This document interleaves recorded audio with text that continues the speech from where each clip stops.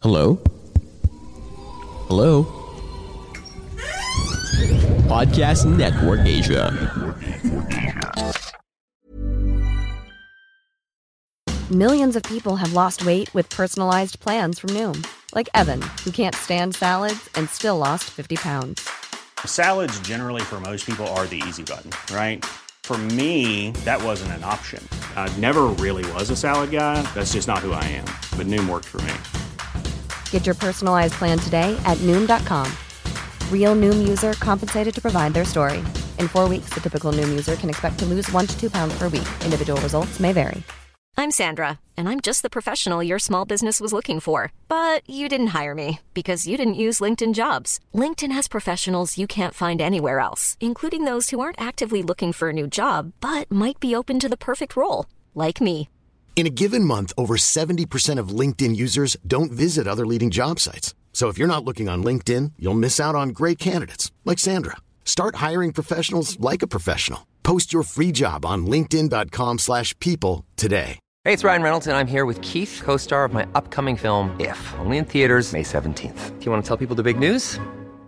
All right, I'll do it. Sign up now and you'll get unlimited for $15 a month and 6 months of Paramount Plus Essential Plan on us. MintMobile.com/switch.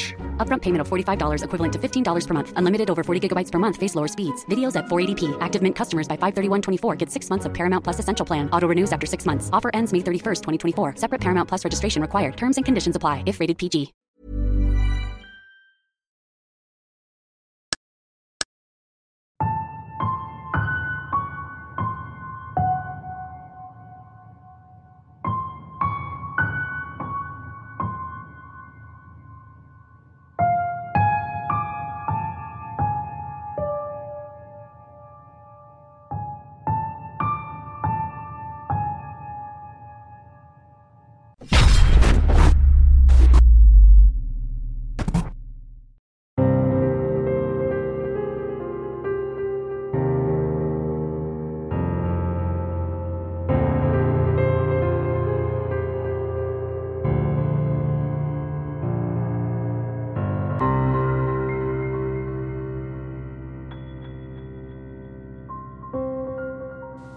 Ilang linggo pa lang si Maris sa kanyang bagong trabaho bilang isang sales lady sa department store sa isang kilala at dominanteng mall.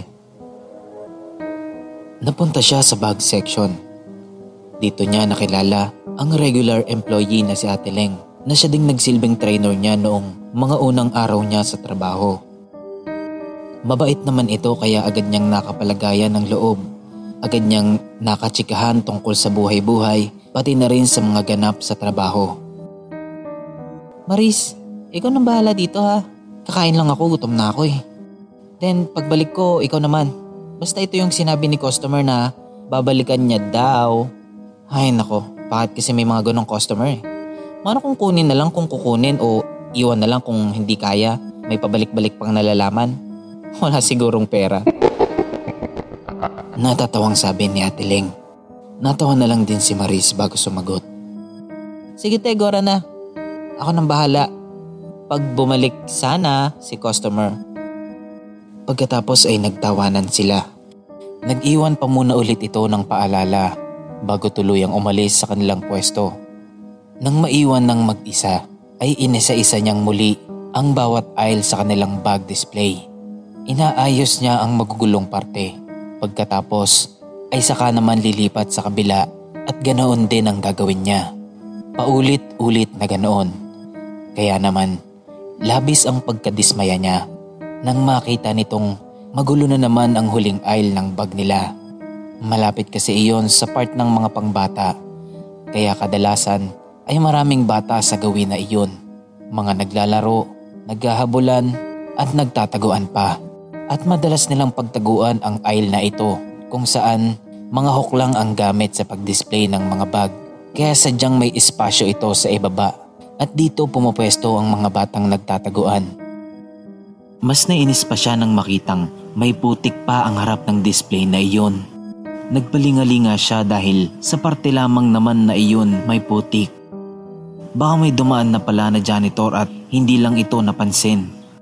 Nung wala siyang makita, ay pumunta siya sa malapit na CR para kumuha ng basahan. Pagbalik niya sa pwesto ay agad niyang inumpisahan ang paglilinis ng putik sa sahig. Pero, ay pusa! Ano ba naman bata? Ba't ka nandyan?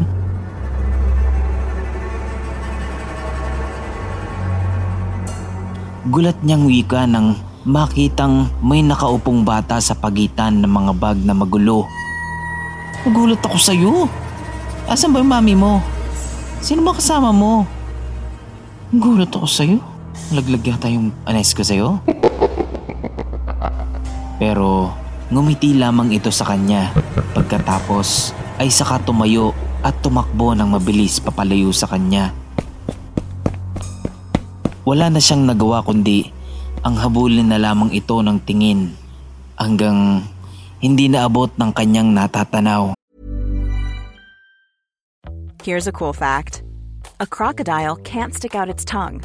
Another cool fact, you can get short-term health insurance for a month or just under a year in some states. United Healthcare short-term insurance plans are designed for people who are between jobs, coming off their parents' plan, or turning a side hustle into a full-time gig. Underwritten by Golden Rule Insurance Company, they offer flexible, budget-friendly coverage with access to a nationwide network of doctors and hospitals. Get more cool facts about United Healthcare short-term plans at uh1.com. Millions of people have lost weight with personalized plans from Noom. Like Evan, who can't stand salads and still lost 50 pounds. Salads generally for most people are the easy button, right? For me, that wasn't an option. I never really was a salad guy. That's just not who I am. But Noom worked for me. Get your personalized plan today at Noom.com. Real Noom user compensated to provide their story. In 4 weeks, the typical Noom user can expect to lose 1 to 2 pounds per week. Individual results may vary.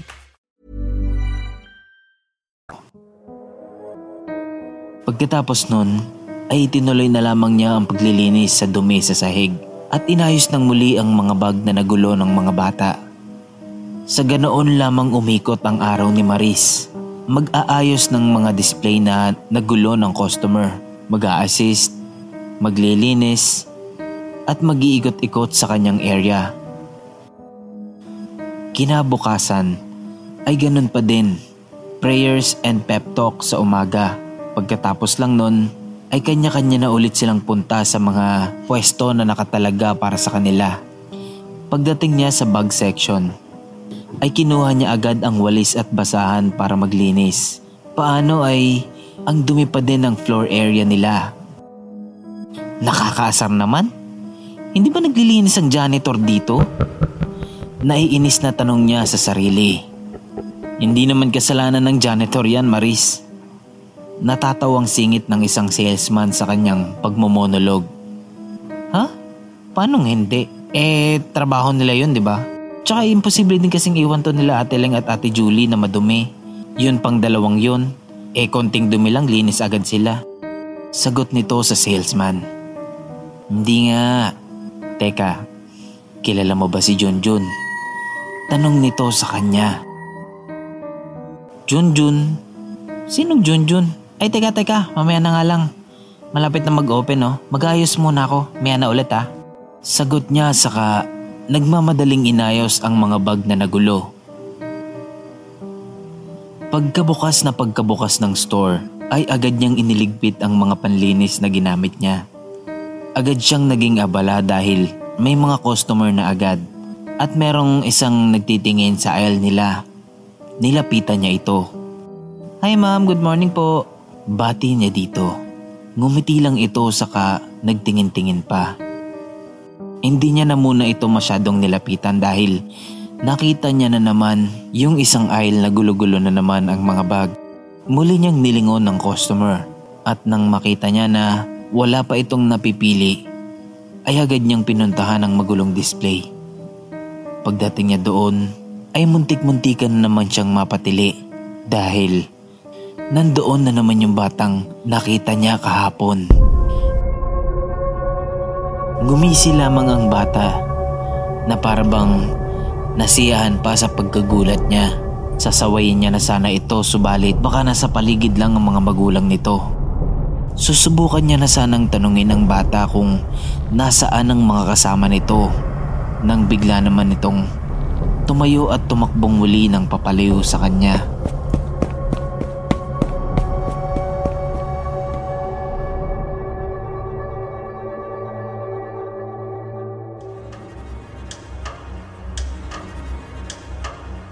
Hapon na noon at dahil opening ang shift niya ay makakauwi siya ng maaga. Habang naghihintay ng oras, minabuti niyang ayus-ayusin ang mga display na nagulo ng mga customer. Naalala niya tuloy yung batang laging nagtatago sa ilalim ng bag. Sakto namang dumating ang kasamahan niyang si Ate Leng. Ate Leng, lagi ba talagang nandito yung batang laging nanggugulo ng display natin? Nakalusot lang ba sa guard yun? Walang kasamang magulang, ganon? Tanong ni Maris. Saang aisle? Balik na tanong ni Ate Leng sa kanya. Doon oh. Si Junjun. Baka si Junjun yung sinasabi mo. Sagot nito na tila pabulong. Junjun? Nabanggit nga sa akin ni Kuya John yun kanina. So, regular customer? O regular na tagagulo ng display? Medyo natatawa-tawang tanong pa nito. Shhh! Huwag kang maingay dyan. Ha? Bakit? Takang tanong ni Maris sa pagsaway sa kanya ni Ate Leng. Ganito kasi yun. Si Junjun, hindi siya tao. Bale, isa siyang batang espiritu o multo na nagpapagala-gala dito sa loob ng department store. Pero hindi lang yun dito sa atin ang gugulo, kundi sa lahat. Dito sa buong mall, sa buong department store, halos lahat na yata ng matatagal dito. Pati na yung mga bago ay napagparamdaman na niya. Minsan daw kahit nakatayo ka at maraming tao, ay bigla ka nalang kikilabutan. Tapos may biglang mga ngalabit sa'yo. Pero paglingon mo, wala namang tao. Pagkatapos, pagbalik mo ng tingin sa harap, ay makikita mo siya. Kumakaway sa'yo. Tapos, ay bigla na lang siyang tatakbo at maglalaho sa iyong paningin. Yun ang kwento ng iba. Meron pa nga daw, alam mo yung mga glass cabinet, diba? Nilalak yun ng mga sales lady doon sa baba. Pero, pagdadating nila sa umaga, ay makikita nilang punong-puno ito ng bakat ng kamay ng bata. Ang ipinagtataka nila, nung punasan daw nila yun, ay hindi nawawala. Yun pala ay nasa loob ng glass cabinet yung mga bakat ng kamay na yun. Which is nakapagtataka talaga dahil inilalak nila yun bago sila umalis. Hindi lang yun.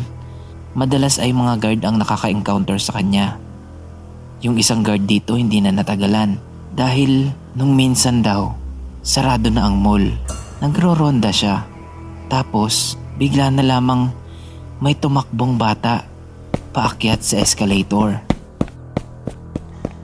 Siyempre nagtataka siya, pero hinabol niya. Pagdating niya sa escalator, ay wala doon ang bata. Pero inilawan niya yun hanggang sa taas. At doon ay nakita niya yung bata. Nasa taas na at kumakaway sa kanya.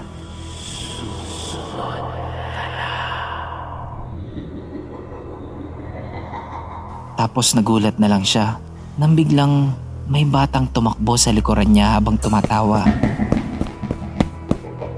Nilingon niya yun. Tapos nakita niya yung bata. Ibinalik niya yung tingin niya sa taas. At wala na doon yung bata. Kinabukasan daw nun, agad-agad na nag-resign ang security guard na yon. At hindi lang yon, marami pa. Marami pa. Kaya ikaw, masanay ka na. Buti nga ganyan lang yung ginagawa niya sa'yo eh. Sabi nila, yung batang yun daw ay espiritu ng batang pinatay dito sa mall at ihinalo ang dugo sa sementong ginawang pundasyon ng gusaling ito. Yun ang sabi. Sanayin mo na lang ang sarili mo.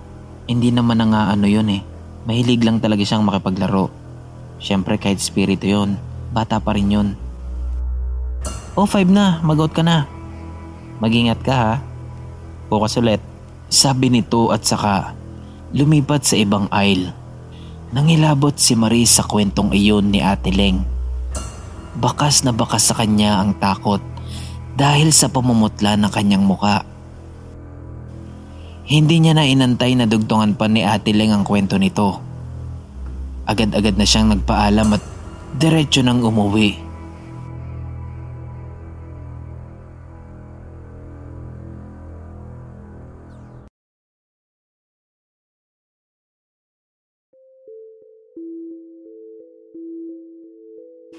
Kumusta po? Maraming salamat po sa pakikinig nyo sa ating kwento. Kung nagustuhan nyo po ito, please like and share. I-comment nyo na rin po ang inyong mga reaksyon at suggestion kung meron man. Mag-subscribe na rin po kayo at i-hit ang notification bell para lagi po kayong updated sa mga bago nating storya. Muli maraming salamat po. Ako po si Kira at ito ang Nginig TV.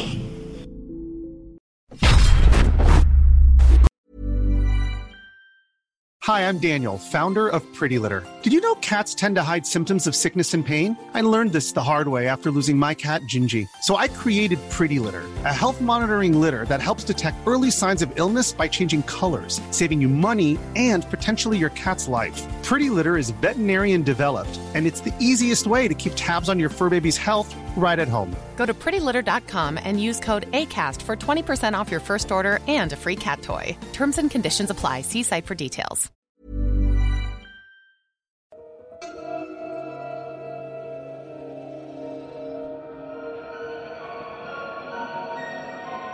Kumusta po? Maraming salamat po sa pakikinig nyo sa ating kwento. Kung nagustuhan nyo po ito, please like and share. I-comment nyo na rin po ang inyong mga suggestions at reactions kung meron man. At kung gusto nyo pa pong makarinig ng mga ganitong kwento, mag-subscribe na po kayo at pindutin nyo po ang notification bell para lagi po kayong updated sa mga bago nating uploads. Salamat!